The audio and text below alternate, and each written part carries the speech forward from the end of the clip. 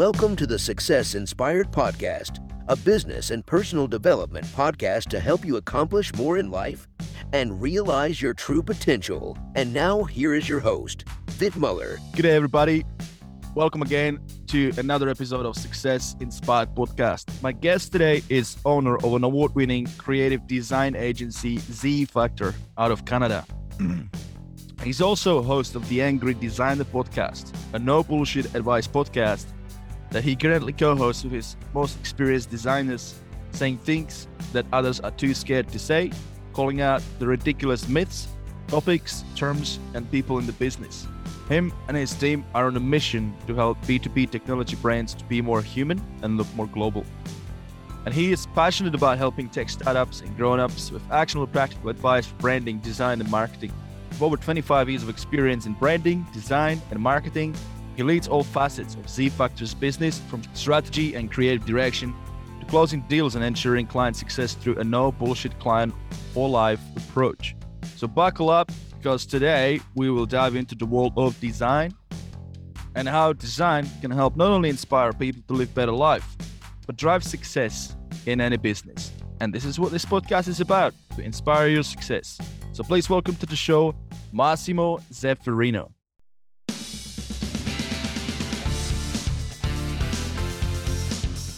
Woo, that was good, man. You've done this once or twice, eh? Good on you. Thanks for having me, man. Like, again, this is for me, this is an honor. You're big time. I'm learning. I'm already learning from you. Thanks, man. I appreciate that. I don't feel that way, but it's good to hear it. Yeah, some recognition. So I love it, man. Podcast is a podcast, right? Right? Yeah, this is a great space. Cool. Absolutely. So let's do like a quick, introduction, like kind of expand. I know we introduced you a little bit, but what's something that not many people know about you? Oh, geez, dude. That I have 200,000 pieces of Lego in the basement of my house. I know, right? That's pretty scary. That's where I hide my kids when they're bad. I build Lego forts and hide them in there. So nice. What's your favorite, like Lego Technic or just the basic kid one? No, it's just the basic kid ones. You know what happens is you buy one set, you buy another set, you start building. I did experiment for a little while with this architectural set, and it was just all white. So it was so boring, but as a designer, it was so satisfying to just see this, like thousands of just white pieces of Lego. Because half the battle is finding the right color, not just the right piece, damn it. Yeah. Oh, yeah. My son is 9 months, so I cannot wait to wait when he's, man. Thanks, man. I cannot wait when he's like at that age when, he'll kind of like know what to do with it, and like we can actually I've always wanted to have Lego Technic. I never had Yeah. Like my parents never bought me one. I don't know, like we didn't really have that much money, and I cannot wait. I just want to buy him one, like right.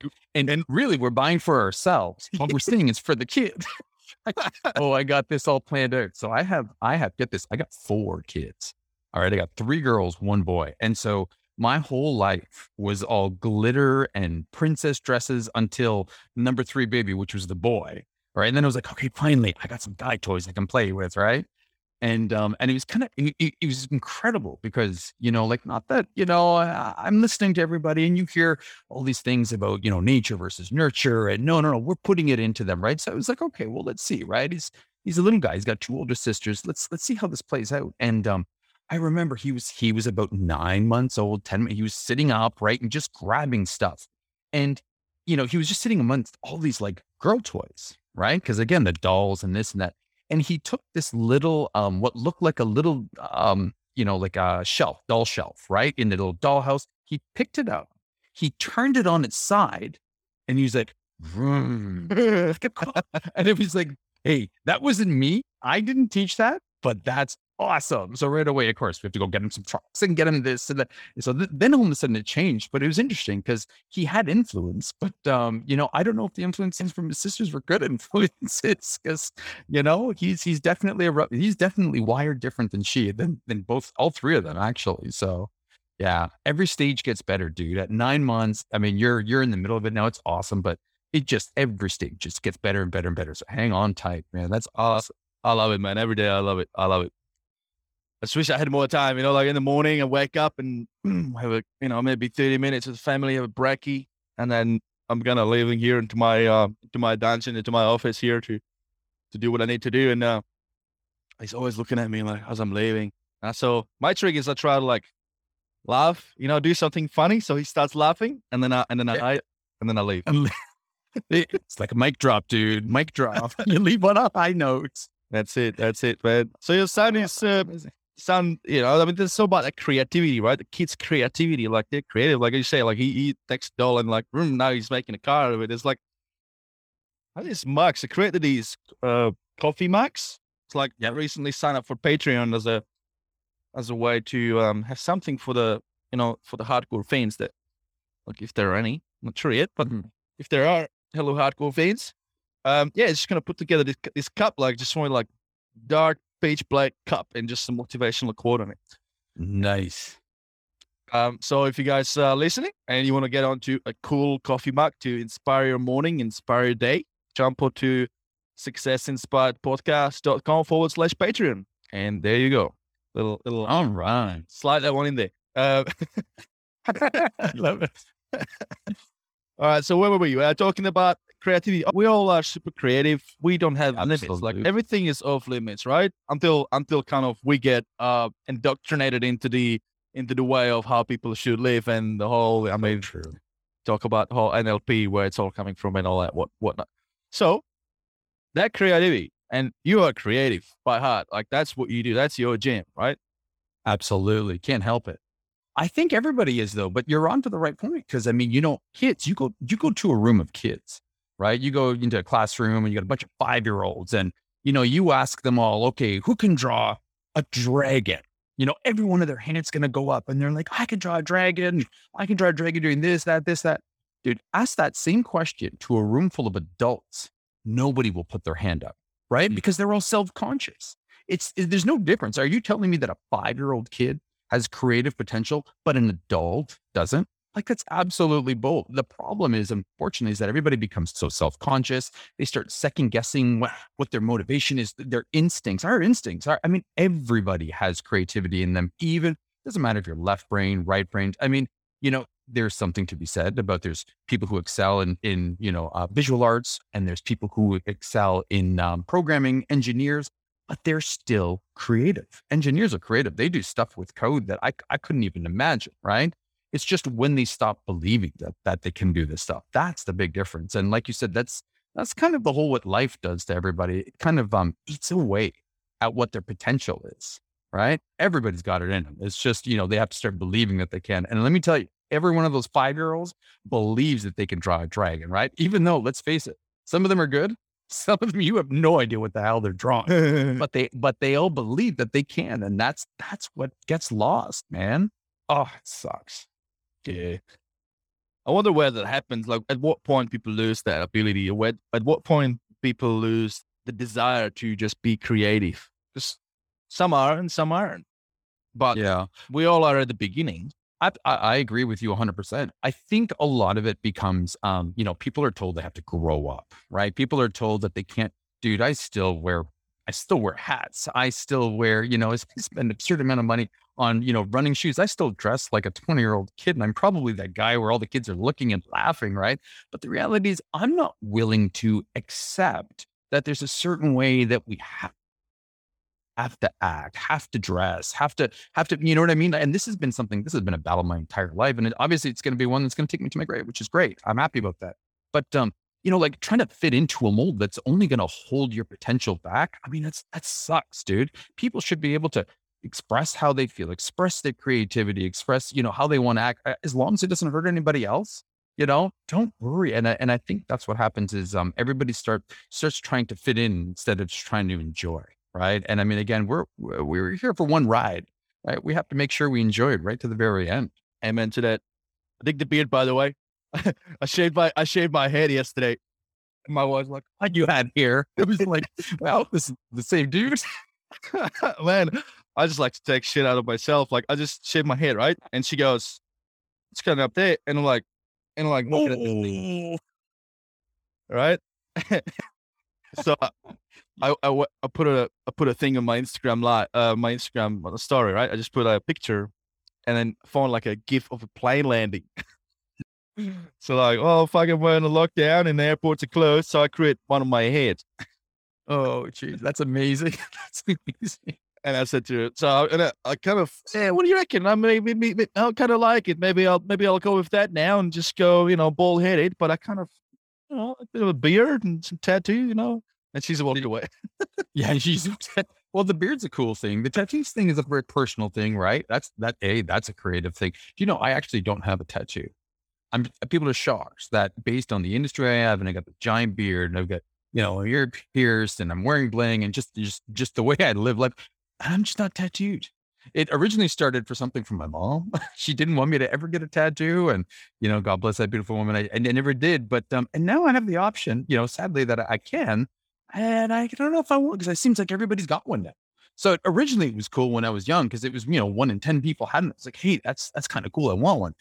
Well, now I think I kind of like the fact I don't have one because I think that might be almost more rare than it is. It's that whole unique thing, Absolutely. And just like you said, I mean, everybody's got tattoos. You can fucking get drunk and get a tattoo on your shoulder or whatnot. But I mean, that to me, I haven't got a tattoo at all. And I always thought like, if I was going to get one, it has to make a meaning, like a proper meaning, not just like name of my first girlfriend that I'm going to regret later, like. Yeah. But like, I mean, for example, like this, right? Like picture of my son when he was still up. Oh, I mean, like, great. What is it like? 12 weeks or 3 months? something. Yeah. All right. That's probably a good meaning. That's probably a good meaning. That's awesome. Yeah. And so, yeah. So like really cool. Creativity, right? I mean, talking about creativity here. Tattoo is an expression of art, expression of someone's creativity, expression of meaning. And so what do people generally don't know about when it comes to design? Oh, geez. What do they know? The actual meaning of the word, damn it. As crazy as that sounds, design has become an umbrella word. It means everything to everybody and something different. I think that's what half the challenge is. I mean, some people think design is just the way something looks, but it rarely has anything to do with how it looks. That's just the outcome. It's how it actually works. Real design is about trying to solve a problem to make somebody's life better. That's ultimately what design means, right? And that's what we do every day, right? But we do it in the commercial aspect. That's why you have interior designers, who are there to try to help, form your house and provide this feng shui where it kind of gives your life easier. And you have graphic designers who, are trying to solve visual problems, right? You've got user experience designers who are trying to, help create better journeys. Big difference between those and let's say an interior decorator, right? That's just somebody who makes things look pretty. Or you've got a graphic artist, somebody who just makes something look better, right?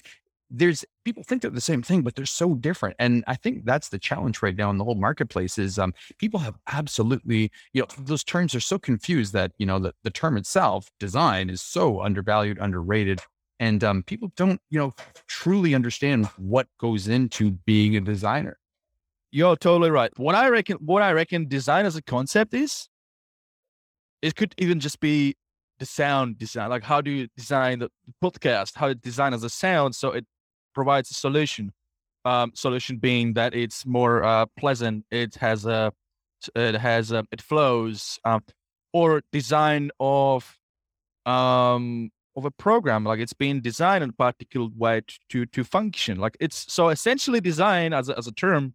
If we wanted to like kind of think big, it's an expression of, or it's a concept for solving problems. Hey, yes, absolutely. Well, think of it this way. Actually, you know what? You're not wrong, in what you're saying. But I think the difference is people think it's just a one word, but the reality is there's design the verb and there's design the noun, right? So design the verb, the action to solve problems. Right. But what people usually associate design with is the noun, which is a website design or a podcast design or my social media post design this week. Right. So I think that's in part where the confusion is. But I mean, the reality is It goes deep. I mean, there's a big question right now is, are designers, is graphic design a dying art form? Are designers, going to be gone and replaced by AI in the future? But the reality is designers will never go away, regardless how far, AI advances and where the industry goes, because designers still have that deep empathy to try to figure out what that problem is. And I mean, AI, as far as I know, and we deal with a lot of really amazing AI companies right now. It's nowhere near that. It can't feel, it can't empathize with something. And that's what a designer has over an artist, right? An artist does something for themselves to make the world better for themselves, where designers do things to make the world better for everybody else. So there is a difference, right? And it's a big difference, but people take it for granted. That's good. That's good to have that distinction in there. Absolutely. Yeah. I love it. Massimo, what inspired you to be a designer? So crazy, but it's the only thing I've ever wanted to be in my entire life, which is the weird thing, right? I am one of the few. I am one of those lucky few that was blessed at a crazy young age to know what they wanted to do. I think I was 12 years old. There was this show on TV called Who's the Boss? It's a ridiculous show, but in the show, there's an Italian guy who used to be a boxer and he's the housekeeper for this successful advertising woman. And she used to do all these really cool pitches. She would go up in front of it and say, here's your idea. You've got a problem to sell your product. And she's doing this. And I'm like, wow, I can do that. I want to do that. That looks cool. How the hell do I do it? So I knew I wanted to be, in advertising. I knew I wanted to get into this space, but then it wasn't until I was about 14 years old. I was in grade 9. I was in high school, and I met an amazing teacher. So, thankfully I do have high respect for teachers. And, we talked. She was the teacher for the graphic design program. She saw my art and she's like, what do you want to do with your life? And I said, well, I kind of want to get into advertising, but I don't know how. And she's like, your way into advertising and owning an agency is to be a graphic designer. She's like, you've got your segue. You're great at design. And I was just like, that's it. And my whole life changed at that point. Right. So, she said, do this, everything I started doing, which is funny. If you look at artwork, I have artwork when I was young and it's this, that. But when I hit 14 years old, all the artwork I did from 14 on it was crazy. It would be a school project and somehow I would turn it into an ad. If it was another type of, marketing project, I would turn it into a brand. Every single, piece of art I had thereafter, somehow or another, I would throw in a logo. I would throw in it and I would make everything look like ads. Cause to me at a young age, it was art. It was commercial art, but to me it was brilliant. So, that started me down this road. And then at 16 years old, I was dating this girl and her dad sat us down and he was like, okay, guys, I got something for you to do. I want you to write down on this piece of paper a goal for 10 years. So in 10 years, you're 16 now, in 10 years, write down a goal, right? So mine was easy. I was like, you know what? In 10 years, I want to own an advertising agency. I want to have my own That's what I want, 10 years. So of course I lost that piece of paper, but I never, ever lost sight of that goal. And every decision I made from that point forward either took me closer or further away from that goal, right? So I still had fun. I was still a teenager. I still had, parties and crazy and rambunctious. But when I took a job, I would always think, is this going to take me closer to my goal or further, right? When I went to college, closer or further, right? Every decision. And sure enough, day before my 25th birthday, we started Z Factor. And first thing I did is I called him up. I looked him up in the phone book. Of course, I wasn't with her anymore, but I still remembered him. And I was like, guess what? I just started my advertising agency. Do you want to be my accountant for this? Which is silly because I had no customer. Well, I did have some customers actually, but I think it was just more of a proud factor, right? It was like, dude, I did it. Thank you. And that was an amazing piece of advice. And so I can't stress enough that whole goal setting. I am a firm believer that if you write it down, you put it out in the universe. I mean, your mind is a goal seeking mechanism and it will subconsciously find a way to achieve that goal. You just actually have to physically put it. You can't just think it. You've got it, but you write it down. You got to type it out. You got to save it somewhere. You got to be able to visualize that, and it'll find a way there. And so that was my story from how I, from a kid to starting this place, and it was a ride. Oh, what a great ride! Oh man, I love it. So many takeaways from this. One, what I like is what we said is, it's going to get me closer or it's going to get me further. So many times we make decisions, let's say in business, about stuff that we want to do. There's all the bells and whistles that we want to add on into, like, for example, if it's a, sales funnel, or, like what's going to help us to, improve our conversion of a particular action, whether it be it's conversion from a lead to a sale, or a conversion of a client actually reading something so they educate themselves better. And so it kind of makes us a bit more efficient, not have to save, waste our time to explaining everything to everyone over and over. Anyway, so, what's going to get us closer and what's going to get us quicker to further. So important, right? So important to have that. What's that right next thing? So that's so good. But the other thing you said is about goal setting. And, the other day I went for a haircut, not this one, a different haircut. I was going to say, take your money back. And on the wall, it was this like old barbershop, and on the wall, there was this thing called, if you believe it, if you dream it, it can happen. And I just looked at him like, bullshit. It's like, yeah, I mean, if you can believe it, that's good. Like, you've got to believe in something so that excites you. But like, if you just do that, you're not going to wake up one day and then it's there. That's bullshit. Like, you have to set goals. Oh no. And Yes, you do. You have to do the work. And I think that's the part that's missing these days. Everybody's scared to do the work. It doesn't happen overnight, right? Everybody sees that final product. Everybody sees, oh shit, that dude started an agency at 25. Good. Yeah. What they didn't realize is I started, at like 14 with, art and design.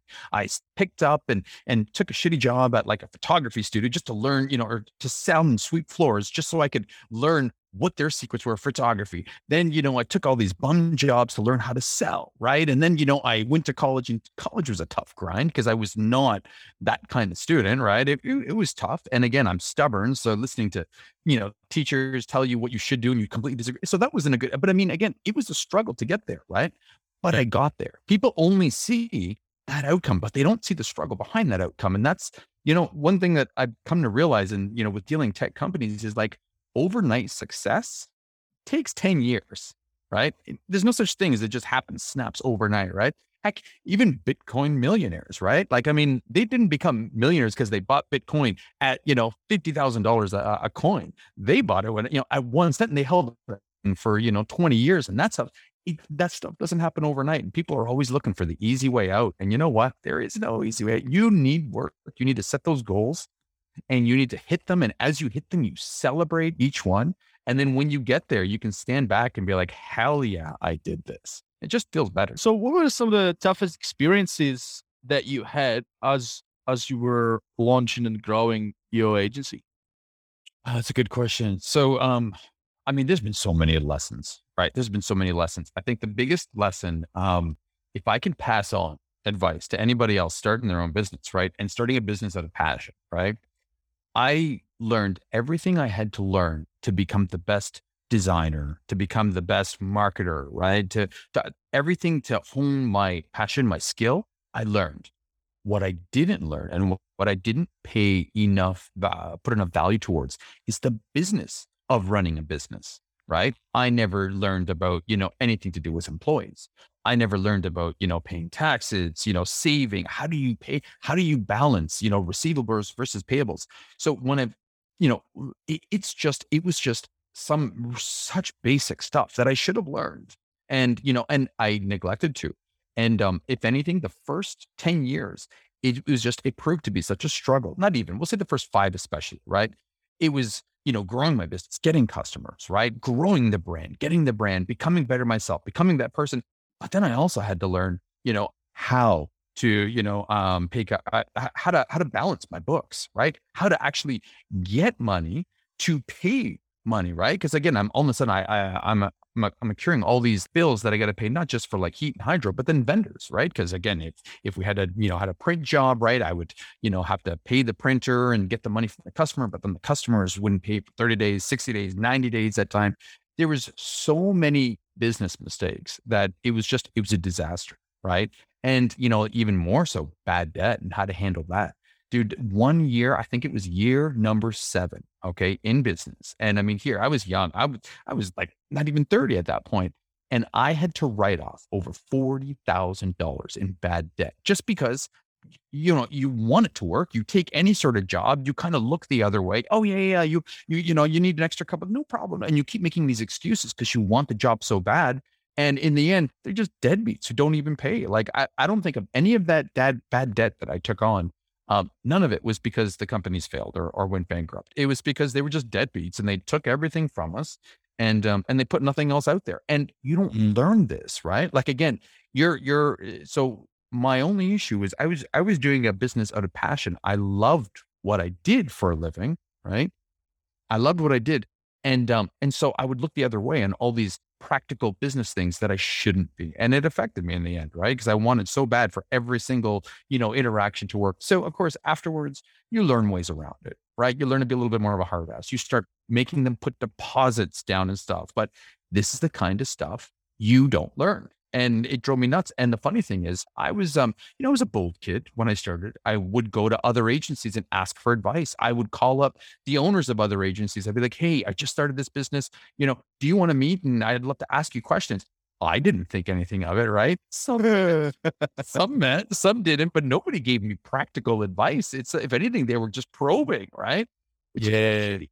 Because now on the internet, the internet definitely makes it a lot easier for that, right? But back then, the internet was just barely on anybody's radar. So, I never got any of that, formal training, formal advice, and how much headache. I could have focused so much more time on staffing and figuring out debts and figuring out how to like balance budgets and stuff and how to, pay, what is it? Rob from one to pay the other, do the Robin Hood game to keep everybody happy. I wish I learned that, because then I think, I think it would have made it a lot easier. Yeah. Nonetheless, it did fine, but I mean, that was a headache. You worked it out at the end, but yeah, you could have had a shortcut if you wouldn't have minded to have a shortcut, eh? But you know what I reckon it is, like, so Gio, it's the thing, right? Like, some people, they start a business and they've got it nailed from the beginning, and they're like in it to make money. Yeah. But then there's other people that do it out of passion, and you're the second category. So you're passionate. You had those customers. You were passionate about design. You were passionate about what they needed, and you were happy to go the extra mile because of your passion for the design. But obviously, it had its consequences, right? Like you had, deadbeats taking advantage of you, man. That sucks. Yeah, that sucks. You're so right though. There's two kinds of business people. Like, there's people who try to make a business out of passion, right? And that's 100% where I was. And again, didn't have the business, chops. Those I had to learn, but I had enough passion for the industry. I had enough creativity. I had enough, grit and determination to make it work. So that took me one way. You got these other business people, like you said, they're just business people. They could go sell water. They could sell, services. They could sell a cleaning company. Like, it doesn't matter what they do, but like you said, they're focused on bottom line on that dollar. I have a lot of respect for those people.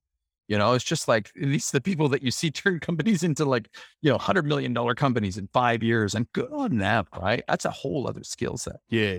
I reckon that's what needs to happen. Like, if you're starting a business because you're passionate about solving a problem, that, to me, it's like probably the best motivation to it.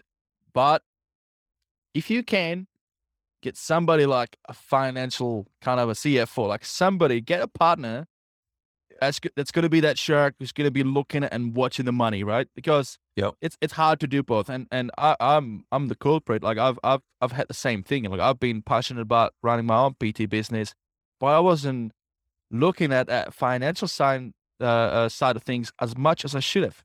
And so you got two options. You can come to realization after many years of going through a painful process of losing a lot of money and realizing that 10 years later, or learn that skill so that you can, and it might not be something that you enjoy doing, but you kind of like, you have to. I mean, by having a good management on your financial side of business, you will actually grow faster. Therefore, you'll be able to do more and solve more of those problems that you're passionate about doing. That's the secret sauce in there. And then the solution is, everybody will find a solution, whether it's hire someone or invest in your own education or whatnot. it's funny though, because when you go looking for that advice, people give you the easy answer, right? But nobody tells you how to get to that point. And that was the frustrating part. I would go out and meet with these other agents people. I was thinking, wow, like he was so nice. He gave me an hour of his time, but he didn't really give me any practical advice. He didn't really see anything, right? He almost did it for his own sake, just to kind of get an idea of who else. And I mean, that really sucks. I have to say, Yeah, it's the same. Like he gives you the what, he doesn't give you the how. right. That's exactly it. He gives me the end result, but not how to actually get. You're 100% right. Yeah. Oh, that's actually brilliant. The what, not the how. Yeah, that's true. Yeah, So there needs to be more of that. that aside, Massimo, I'm interested in this. When is the last time you put yourself outside your comfort zone on purpose? Shit, dude. Starting our podcast.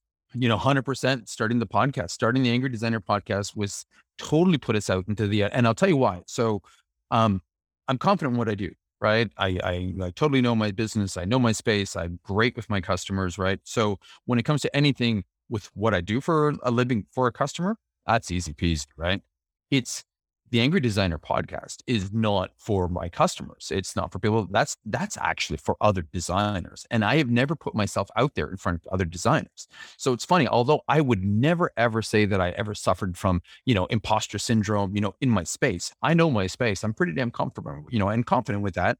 Little humble, but not arrogant about it. But when it comes to putting yourself out, on a place like the internet, to people, especially to like designers who are very critical just by nature, right? Man, that was hard and that was scary as hell, like totally scary. Like, and for the first, we fumbled, we actually, I remember my co-host and we had a couple pre-glasses of whiskey just to get comfortable enough to do it that first time, because what we were doing, very much in my nature, but what we were doing is we were kind of saying screw it to everybody else out there and doing it our way, right? Like, I mean, this industry, the design industry can be really arrogant, very pretentious.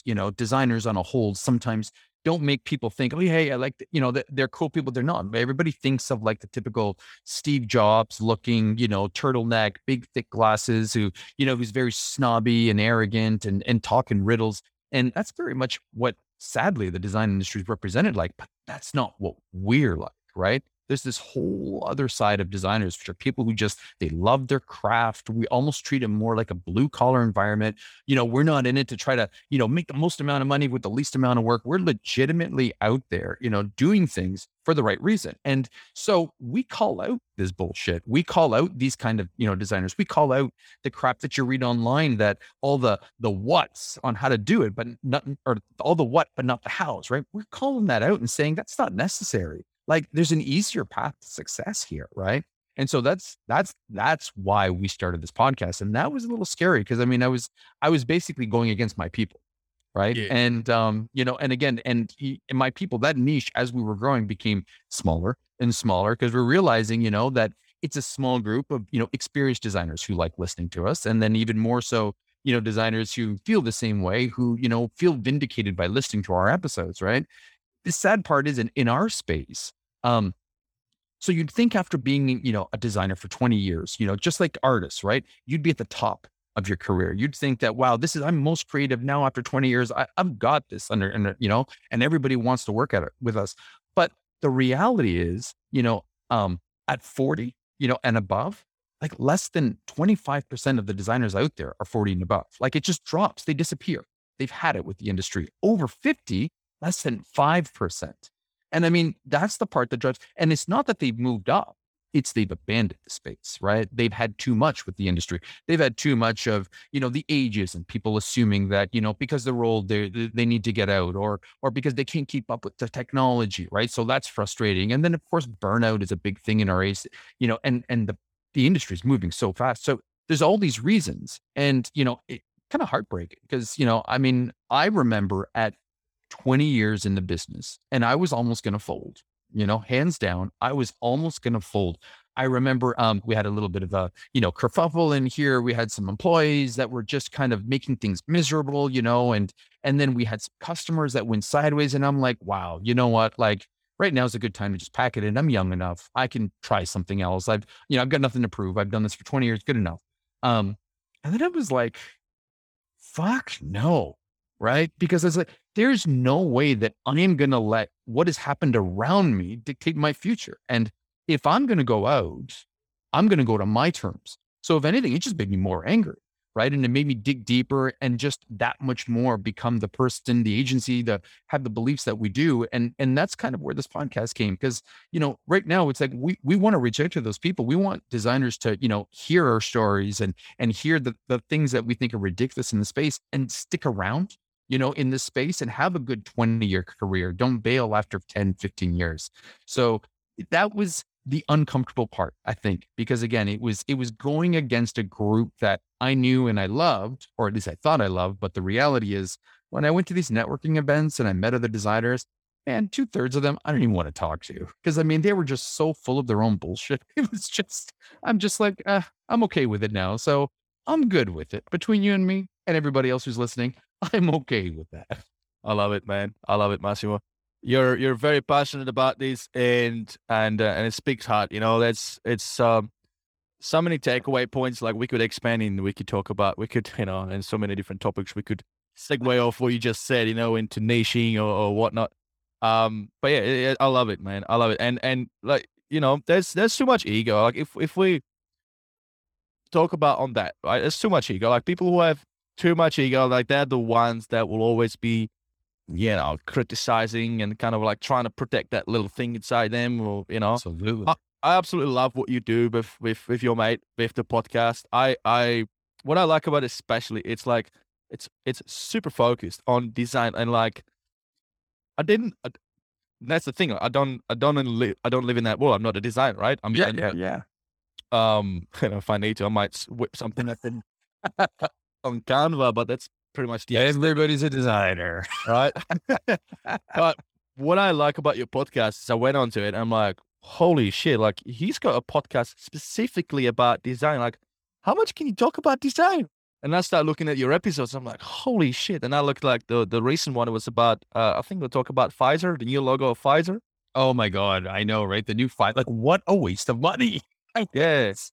So I'm like, wow, this is so good. This is so good. So like anybody the guys listening, like, I mean, I've got no, there's no fear factor here on me. Like if you guys love design, like go and listen to Massimo's podcast because it's incredible. Like if you want to dig deep on design, ridiculously awesome. Thanks. I guess there's no better podcast about design that I've come across yet. So really well done. Well done with you. Thank you, brother. The branding is amazing. Angry designer, the whole branding, and I mean your whole agency. I mean, I just looked at your agency, a week before I was preparing for this podcast. I looked at your website and how you basically present yourself and present you at the company, your company, what you guys do, solving those problems for these different companies from design perspective. I absolutely love it. I want to talk about that process as well. And it's going to slide back into the subject matter of design. Of course. What's the one thing that I've realized when it comes to a logo? Let's talk about logo design or brand. Sure. Is there's so much more that goes into it than I've ever realized. 4 or 5 years ago, I was considering a bit of a rebrand of my old fitness business. Yes. And I met this guy from Brazil, like really good designer. We went we caught up for a coffee, and instead of him like just trying to like just going straight to the chase, he's asked me questions that I'm like, what? Why are you asking me that? I mean, I thought we're gonna meet about you create a new logo. Yes. It's like no. Like this is maybe if you go on a Fiverr and you want something done for $20. No. Like if you want to think big, you need to approach the brand as your most valuable asset. Think about Coca-Cola, think about Apple, think about these kind of brands. What the logo will represent is not just the visual that people look at. There's a much more bigger meaning. And then he asked me a bunch of questions. We sat down for about 30 minutes. He gathered some intel on where I'm going with the company, what's the purpose, what I'm doing. He came back a week later with a PDF, like slick printed PDF, 20 page. And he flipped pages and is like, so here's what I've done. Like based on what you told me, like I kind of pictured this this animal, and then I pictured this thing, and then like this and this, and then like all these different abstract objects that kind of align in a way into the narrative of what you want your brand to represent. And then based on all these, I started to then merge them, and then you go to like, you keep flipping, and like I got to page 15, and like boom, and here's the logo, and here and this is what this culmination of all these different abstract. Absolutely. Like, wow, that's amazing. It's a good story. Absolutely. That's amazing. So tell me more. Tell me more. Why is there this process? Let's expand for the listeners. So again, he is right in the sense of 100% that if somebody just wants a logo, first off, people don't even understand. They undervalue the logo. They go to the place like Fiverr or, PPH or 99 Designs. And I mean, again, like we talked earlier, that you're not getting a designer there. You're getting an artist who's going to slap together a couple images, a couple colors. They're going to throw some, fancy effects on there and give you something and charge you money for it, right? That is in no way going to represent you, your company. It doesn't do you any justice, and that's the big problem, right? Because people are starting at the end. I mean, a brand is more than just the logo, but that's, the common misconception. Everybody thinks the brand starts with the logo, but it starts in the whole discovery process, right? Because if you're not careful, right, your brand, ultimately, you can lay out what your brand is for, what you believe in, right? But in the end, it's going to be up to the people who interact with you, your company. They're the ones who are in charge of your brand. You can try to set the parameters, right? You can say, I can put it out there and tell the whole world, you know what? I'm going to be the most creative, advertising agency, and we're always going to be polite and we're going to be professional, and we're always going to, we're only doing Fortune 500, blah, blah, blah. And I can set all these parameters. But as soon as somebody starts dealing with me and they realize, whoa, this guy dropped the F-bomb today. Whoa, this guy, is a little bit different. Oh, they're going to start formulating their own idea of what a brand is, right? And that was one of the biggest lessons I think I learned in this industry, that I always thought you could pitch your brand. You can say what your brand is. You can pick your colors. You can pick your font choice. But really that's just your, facade of what you're hoping your brand is going to be. But the reality is your brand is going to be what everybody else says about you, what their actions are, how they interact with you, how they deal with you, right? That's the scary part, right? I can tell you, if I tell you, Vic, close your eyes, man, and I'm going to tell you that I am a 6'5", African-American, basketball player, and I can slam dunk every time. And then you open your eyes and see that I'm a short little white Italian guy who can't dribble for the life of me. Man, I just totally fooled you. And you're always going to remember that. You're going to be like, that dude told me he was an awesome basketball player and he can't even dribble, right? So all of a sudden, that's my brand. So the reality is you have to set what that standard is, and you have to make sure you live up to that promise. And that's it, because ultimately you don't live up to that promise, then unfortunately your brand it's going to be a flop. It's going to be a fail, right? And so that's why, when he's talking to you and asking you questions about you and this and that, he's trying to, we're trying to gauge, and during the discovery process, what you're actually about. You can tell me what you want to think you are, but this is what you're actually about. And that's the difference between, right? Then we start unpacking the brand from back forward. And then the final thing, of course, is going to be logo. It's going to be the identity around your logo, which is a huge part, of course, right? But there's so much more to it than that. I always thought that we were, one kind of company, but in the past, like 6-7 years, our brand has really come through that we excel in technology because we're passionate about technology, and we apply a design methodology thinking, empathetic approach to technology, and we make it easy for people. So that's one thing we're known for. But the other thing that we're known for, which is hilarious and is very much part of our brand, is we get shit done. Ultimately, right? Our customers know, they call us. Sometimes there's 2-3 other agencies in the mix, and they're like, you know what? We're bringing this to you because we know you're going to get it done. Some of these other people will sit and think about it, and they're insecure, and they're going to take weeks and blah, blah, blah, blah, blah. We know if we give this to you, we're getting it back in a week's time. It's going to be awesome. It's going to be perfect the first time. That's why that has become our brand, so much so that I think, I can tell people all the time, we're a niche agency that focuses on tech. But the reality is more of our customers know us as the get shit done company. And they come to us because they know they need something that has to get out in time, right? So it's funny, right? We're thinking we're one way, but our actions and our passions and the way we treat our customers are very much the other way. Both are good, but yeah, it's So like I said, your brand is kind of in charge of, everybody else. As long as you do deliver the promise you do, you could call that your brand. I like what you said. I was literally ahead of my tongue. I was going to say facade.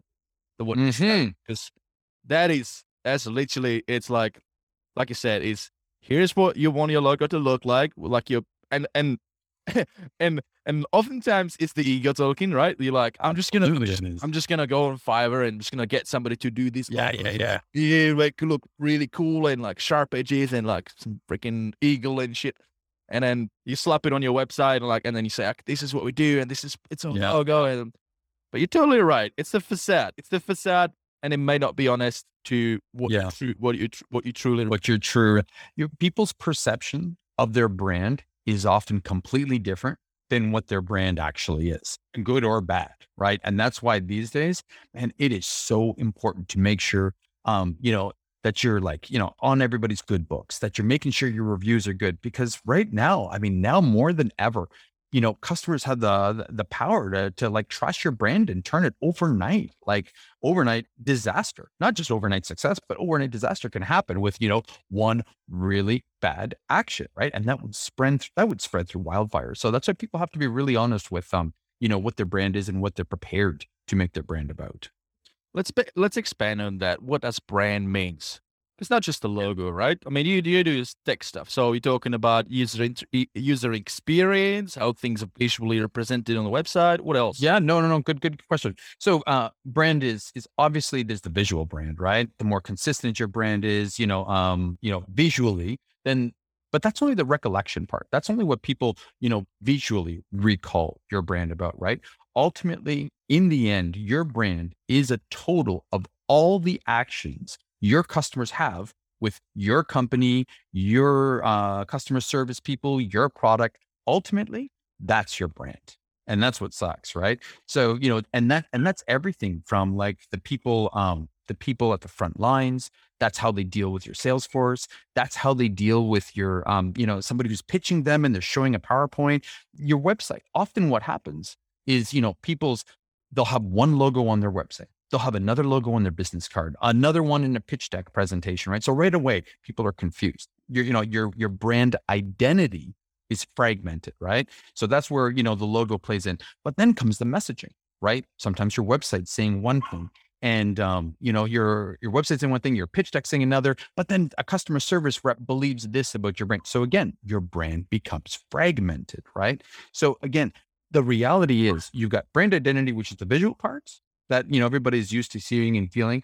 But again, the reality is your brand is bigger than that. And it is a total of all the interactions people have with your company. So just because as a business owner, if you're thinking you just, you're going to make sure your customer service is great. Okay. But what about your product?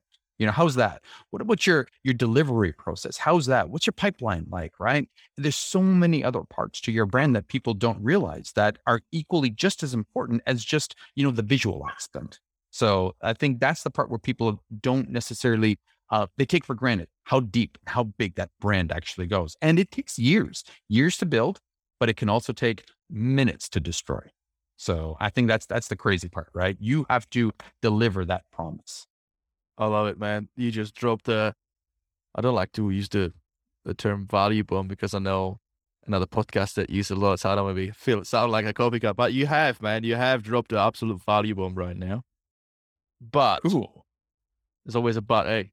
Uh-oh. The question that some listeners might be asking is, how do you do it if you're starting out and you haven't got the cash, if you haven't got the cha-ching? Because what we're talking about here, this process obviously is not, like we said, you can go on Fiverr and pay somebody $20, but you're going to get what you're going to get. And yep. I know that we're talking about much bigger sort of a price point to get it right, because there's a lot more that goes into it.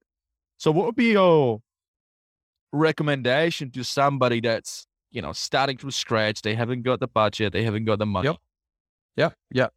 So I think the first thing that people, and we're talking about, just to be clear, are we talking about business-wise brand, or are we talking about logo or your brand identity? Where do we want to talk here? What generally people want when they want to launch something is the logo. So they just want to start with the logo, right? Okay, fair enough. So logo, obviously, very important. So when we approach logos, right, and on our podcast, although we do episodes called Dope or Nope, all right, and where we will actually review new redesigned logos from companies. So that Pfizer example that we talked about, recently, there was also one on Calendly, right, which was a joke. Okay, that's a heartbreak because again, they got hundreds of millions of dollars now in investment, and they went out and created a horrible logo, which I don't like it. I don't like it. And it makes no sense. It makes no sense, right? Which is incredible. But what they did is they ran out, they got an award-winning designer who created this idea, and it was so, light and airy, and it was so like a facade, and it didn't work for them, right? It doesn't work for them. It's clueless. So we make fun of it. We say it actually looks like an ovulation app. Because it looks like a uterus, and this is so you know what? And time for sex? Use Calendly. But needless to say, when we review logos, and we do this internally when we develop logos, right?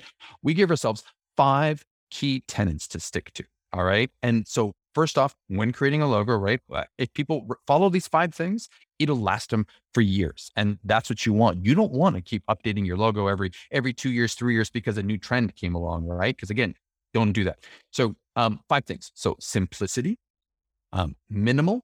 As long as people follow these 5 things, their logo will work. It'll make sense, right? So again, logo needs to be simple. It needs to be minimal. It needs to be iconic. It needs to be relevant, and it needs to be timeless. So simple. Okay. Number 1, simple. A logo only has to tell one thing. Okay. What happens? People, they try to make a logo tell their whole life story from when they were a kid to when they started their business. The reality is people aren't going to remember that. So it needs to be so simple that when somebody looks at it, they get it. Okay. So that's the simplicity part of a logo. It has to be minimal. And what we mean by minimal, they sound the same, but they're different. Minimal means, don't worry about the drop shadows. Don't worry about the gradients. Don't worry about the fancy effects, because if your logo needs to incorporate all these extra effects, it fails, right? It's like you can, you can put, you can put lipstick on a pig. It's still a pig, right? So that's where we're saying, keep it as minimal as possible. And if it works that way, then it'll work in all areas, right? Number 3, it needs to be iconic. So again, if you follow 1 and 2 easy enough, then number 3 should be fine. It needs to be something that's recognizable, that people will understand after a while, even without the name, right? Many examples of that. Yeah, many. Apple, for example, right? Right, like incredible. Number 4, relevant, and this is key. All right, so if you're starting a chain of vegan fast food restaurants, right? You don't want your logo to look like a chicken, because that's just not going to work, right? It doesn't appeal to your audience. Your logo has to be relevant to your target market, right? If your target market is, automotive enthusiasts, then make sure they get that logo. Make sure it's something that's relevant to that group of people, to your target market, right? And then last but not least, timeless. All right. And this is the biggest mistake. When you look on places like Fiverr, 99 Designs, and they're creating all these logos out there, right? They're just picking the latest trends and they're throwing them together really quick. But the problem is, if you create a logo that's trendy, or it uses a trendy font, or it uses a new trendy technique, dude, in 2-3 years, it's going to be outdated, and you're going to look like you have an outdated logo, right? You're going to be switching your logo every few years, which is only going to hurt your brand's recognition, right? The identity part. Because if now every 3-4 years, you got to change that logo because it always keeps looking outdated, you're not doing yourself any favors. So simplify, don't follow any trends. Don't pick a trendy font. Pick something that will last 5, 10, 20 years and will still look just as good as it did today. So, logos like the FedEx logo, there's nothing on that logo that looks trendy. Look at Porsche. That hasn't changed forever, right? Moen, look at that. All these high brands, the best, most recognized brands in the world, have used the same logo for 20, 30 years because they're minimal. They follow all these things. There's nothing trendy about them, but that's what makes them beautiful. So that's what you follow, those 5 points: simplicity, minimal, iconic, relevant, timeless. When you're building your logo, it'll last you and it'll do you fine. You won't have to keep redoing that. I love it, man. I love it. Let's go some examples. What's the example of a timeless one? An example of a logo that wouldn't be timeless. Oh, geez. Well, look at all the software companies that keep changing their logos every few years. Like Calendly, for example, is totally not. So recently we also did the Pfizer one, which we mentioned originally, right? So Pfizer was doing an amazing thing. They had this word mark, right? That has more or less been the same word mark now for 50 years, right? And it wasn't crazy sexy. It wasn't, but it's Pfizer. We're talking about a pharmaceutical company that you want to rely on. You don't want that to look too trendy, right? So the logo has more or less stayed the same for the past 50 years. Now, in the middle of this whole, pandemic across the world, they decide to launch a new logo, and they claim that they want to be more science-based. Okay. So first off, it's a fucking pharmaceutical company. I hope science has always been part of I hope. Okay. So the fact that they put that kind of crap out there and expect people to buy it, it blows me away. So first off, big fail there. But then number two, now they took their logo, they changed it, and they made it look like, they reading into it, and they're saying it's just an abstract version of a helix. And when people look at it, it looks like it's emotion. Well, they're trying to explain it for so damn long that nobody's going to listen. Nobody's going to care. Right. And they haven't done their brand any sort of justice. Like, I have no idea why. And what they've done is they actually chose two generic shapes that are used everywhere. You can find these shapes on Fiverr all the time, or on 99 Design. They're everywhere. Any stock photography or stock vector companies using these. And it's a shame, because now their logo is going to look outdated in about 3 to 5 years. It's going to be just out. And I have no idea why they actually went down this road. They're claiming it allows them all this digital, blah, blah, blah. But the reality is, you have to be exposed to those digital elements. You have to see those videos. You have to see those recordings in order to take full advantage of it. Ultimately, they've changed their logo to something that looks really trendy now, and it's going to do nothing but hurt the brand. So big mistake in our part. Another one, which is hilarious, GM. We covered that one as well, right? General Motors. So General Motors had a logo. It wasn't glamorous by any means for the past 50 years, but everybody knew it. It was one of those logos like Ford and like Coca-Cola that, you can close your eyes and you've seen it on the front of a truck or whatever, right? Everybody globally would recognize it. Well, now they want to go into, EV, a new platform. They want to take battery technology, and they've changed their logo, and it looks like a software company now. They've taken this capital G, capital M, this strong, bold, American truck company, and they've now made it soft and, light. And their trucks aren't electric driven trucks. There's so many things wrong with. So these are logos that I'm not sure why some of these companies are going with these trendy logos, right? And again, you see it time and time again. They're going to just keep updating them and keep updating. It's a shame, actually. I'm just looking at it now. Right? They've got colors in there and gradients. That's weird. Right. Exactly. Especially because the whole world's going flat. So I don't even know why. We always recommend staying away from that, unless there's a reason it's in a video or you want it to look 3D, but not for your corporate logo. And then again, I don't understand even why they underlined just the M. Well, what happened there, right? Because they're...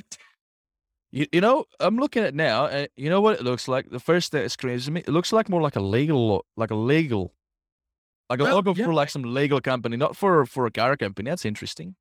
Right. So what can these companies do? So obviously they feel like, okay, in this example, like, okay, we're moving into electric, so we kind of need something that represents that division. Would perhaps be a better strategy to not change what the core logo that's been there for many, many years is, and maybe just create a sub logo for that division. A sub brand, right? Which happens a lot, right? A sub brand, or in a case like GM, possibly they should have kept their GM logo the same, but what they could have done is actually branded a platform or a technology that they've spearheaded and are using within their brand, right? So, it'd be like almost like if Tesla was branding their batteries as, something separate that goes inside their vehicles.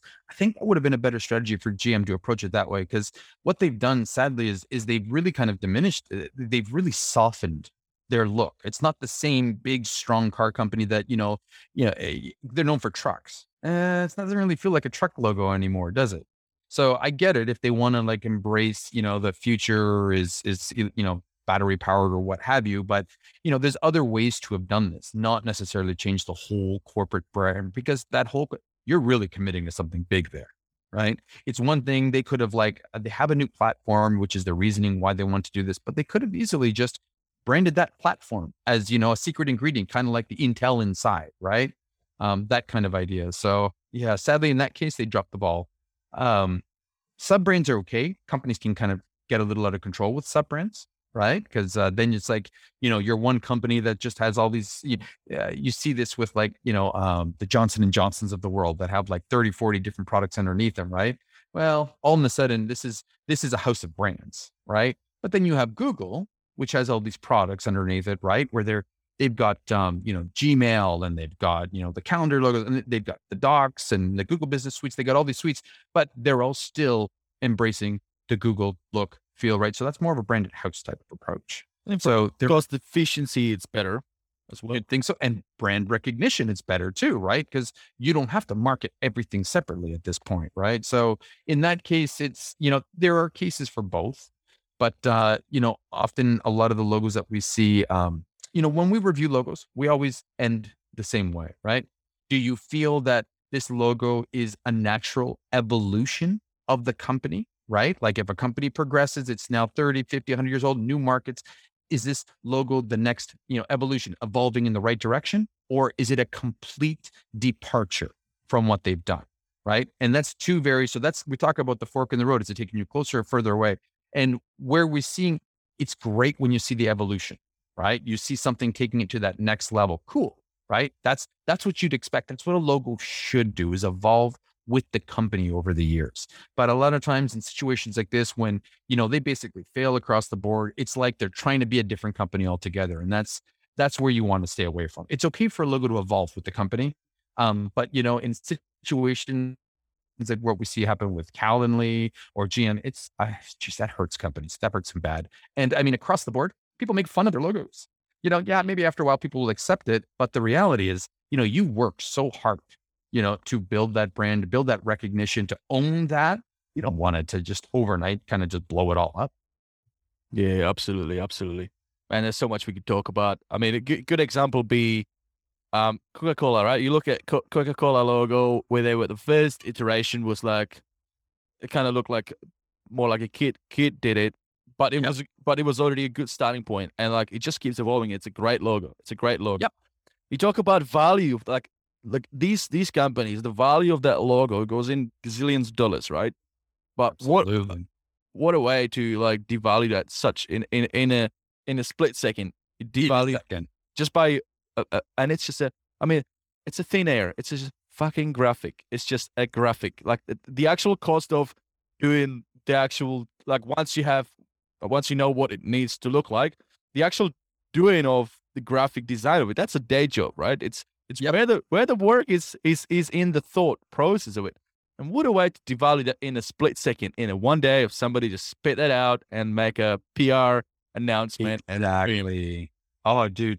And again, that's detrimental to a brand. So when we talk about, it can take 50 years to build a brand and literally 1 year to ruin it. And that's what happens in situations like this, right? You have to be careful. You have to, and that's where that whole, the brand promise is something that everybody should take seriously. Mission, vision. Okay. I get it. It's something, a lot of companies still put mission, vision statements together. And I get that. And I see the value in that. But what people aren't spending enough time in is that brand promise. And that's, you don't have to show that to anybody, but you need to live and breathe it internally, right? And, if your brand promise is that you promise to always deliver, logos that customers can keep for 20 years, best customer service, and, they're going to be so happy, they're going to keep you for life, right? That's your brand promise. And you have to figure out ways on how to deliver that. But if your actions are different, if you're then spitting out trendy logos, you piss customers off all the time, and they never come back to you, well, you know what, it's kind of full of shit then, right? So I think companies, especially when they start, focus in on what that brand promise you want to deliver and make sure every part of your company is delivering on that promise, right? Remember Zappos, right? You ever heard of Zappos, that shoe company, one of the first online shoe e-commerce companies. Yeah, what happened to them? I haven't heard about it for a while. So they got bought out. They got bought out by Amazon, and good for them though. Like great stories. I think it was Amazon. Wait, let me just double check. Because I know that they were famous for amazing customer experience. Right. So, so Amazon bought out Amos. So you're absolutely right. So their brand 100% was based on outstanding, remarkable customer experiences, right? They wanted to provide customer service unlike anything to the point, right? Where their longest customer service phone call was over 8 hours. Okay. So customer calls in, right? Their problem was solved. Apparently it was like within 12 minutes, right? It was solved, done, right? But they still stuck on another 7 hours, 45. They started talking about this. And the thing is, okay, granted, that person, they didn't get in trouble. They were rewarded. They were heroes, right? Because again, that person, number one, they're going to go and tell somebody about that. They're just like, I just spent 8 hours on a customer support call and it was the best call of my life, right? We talked about this, that, life, whatever, right? The PR that went around that. And again, they promised this insane customer service experience. And that's what they always delivered. Dude, well, I think there was actually a story where the owner at an early part, right? I guess somebody bought a pair of shoes and the shoes didn't go out as they were supposed to. So they were going to be delivered late and it was 4 hours away. So what he did is the owner threw him in his car, drove 4 hours and personally delivered them because he was so crazy about customer service. And I mean, again, they lived and breathed that, right? To the point where that's what they were known for. And they were sold for what? Like $1 billion? Like that's pretty damn good. Yeah. That's awesome, man. That's a great example of, representing. I'm not sure if that logo represents that, but it's what they did was. Yeah. Well, it was dated. That's for sure. Man, we could talk so much more about design, so much more, but unfortunately we're constrained to the format here. I do have that promise to everybody that that's all right, brother. An hour or so. I think we're a little bit over, but that's okay. We could always have a take two in a few months' time. Oh, geez, anytime. If you got a topic, I would be glad to come back and talk to you, man. This is awesome. Yeah, man. I truly enjoyed it. So on the parting, on the ending of this, what would be top three takeaways that you'd like the listener to really sort of walk away with after listening today? Top three. Well, I mean, the first thing I think, if anybody can remember, of course, is there's no such thing as overnight success, right? So start and be committed to something, right? Now look at that vision, hold on to that vision, right? And whatever you do, don't take your eyes off that vision. You can have fun until you get there, but make sure you've got that guidepost to go to. Number two, perseverance. Learn what the hell that means and have it. Because there's going to be so many tough times that you're just going to want to give up. And honestly, I think that's probably the biggest, most important quality of an entrepreneur is their perseverance. And that's what's going to get us through that. And then last but not least is love what you do. Because I am a firm believer that if you love what you do, you're not going to be working a day in your life. And I mean, those three things I think will take you far. It'll feel rewarding and it'll help you get through those tough times. Man, exactly. Amen to that. I could not say it better. Cool. I'm glad I didn't disappoint. How can people find you, Massimo? I think everybody wants to have a good laugh. Please come visit us at theangrydesigner.com, right? Our podcast is there. You can drop us notes. Obviously our podcast is everywhere where everybody listens to podcasts. We're, Google and Spotify and Apple, of course. I think we're also on Instagram. We've got the Angry Designer podcast on Instagram where they can kind of get all of our latest rants and little pieces of advice just to kind of, get them through their day, of course. I think those are the hottest places to find us. I'm always around. I'm an easy guy to find. Come visit us there. What if somebody wants to get a design done? What's the name of the agency again? If somebody wants to, talk business, I appreciate that. So our company is called Z Factor and it's literally spelled ZFACTOR.com, Z Factor. And Z Factor stands for Zeal Factor. Zeal is fire, energy, enthusiasm, and it's what we put into all of our customer experiences. We make sure that we keep customers for life, and they, once somebody starts dealing with us, they generally bring us to their next company and their next company, just because it's always a fun time, and we want to make sure we keep that. So by all means, drop us a line at zfactor.com for sure. I would love that. Massimo, this has been a pleasure. I've really enjoyed talking to you. I will make sure that I put everything in the show notes, all the little details, all your links and everything. And thank you guys for listening. Thank you on the other side and talking to your ears right now. Yeah, that's you there. So thank you for listening today. If you've enjoyed this interview, then please share it. Share it with your mates that you think would also benefit from listening. I think this is something that's relevant not just to business owners, but also just non-business owners as well, because there's so many takeaways. So if you could, please share in your socials. There is a link on just find it. Links are all over these days. For show notes, for links, for full transcript, if you want to read it, then listen to it. Then it is on there as well. Any extra tips to help you accomplish more in life and realize true potential, go to successinspiredpodcast.com. Thank you, and have a great rest of your day, everybody.